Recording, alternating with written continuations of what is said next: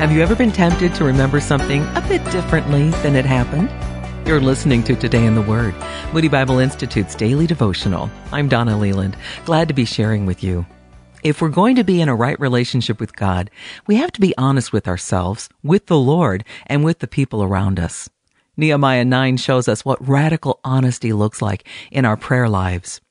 First, the prayer in verses 5 through 31 is radically honest about who God is. The prayer draws heavily on Scripture to describe God's attributes and work in the world. Only the Lord is God, and He created everything. He called Abraham out of his country and established a relationship with him. He heard the Israelites' cries in Egypt and rescued them. God is and has always been good. Second, this prayer is radically honest about who the Israelites are. They rejected God repeatedly.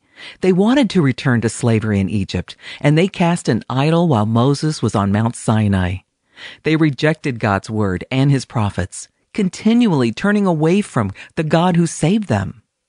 Today in the Word, we read in Nehemiah 9:16, "But they were disobedient and rebelled against you. They turned their backs on your law."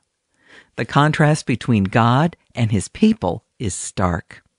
We must tell the truth about God and about ourselves, and we must remember rightly our sins and His great goodness, but also the fact He sent His Son, Jesus Christ, to die for our sins, to pay the penalty so that we can be in a right relationship with Him. There's a number you can call. It's 1-888-NEED-HIM. That's 1-888-NEED-HIM.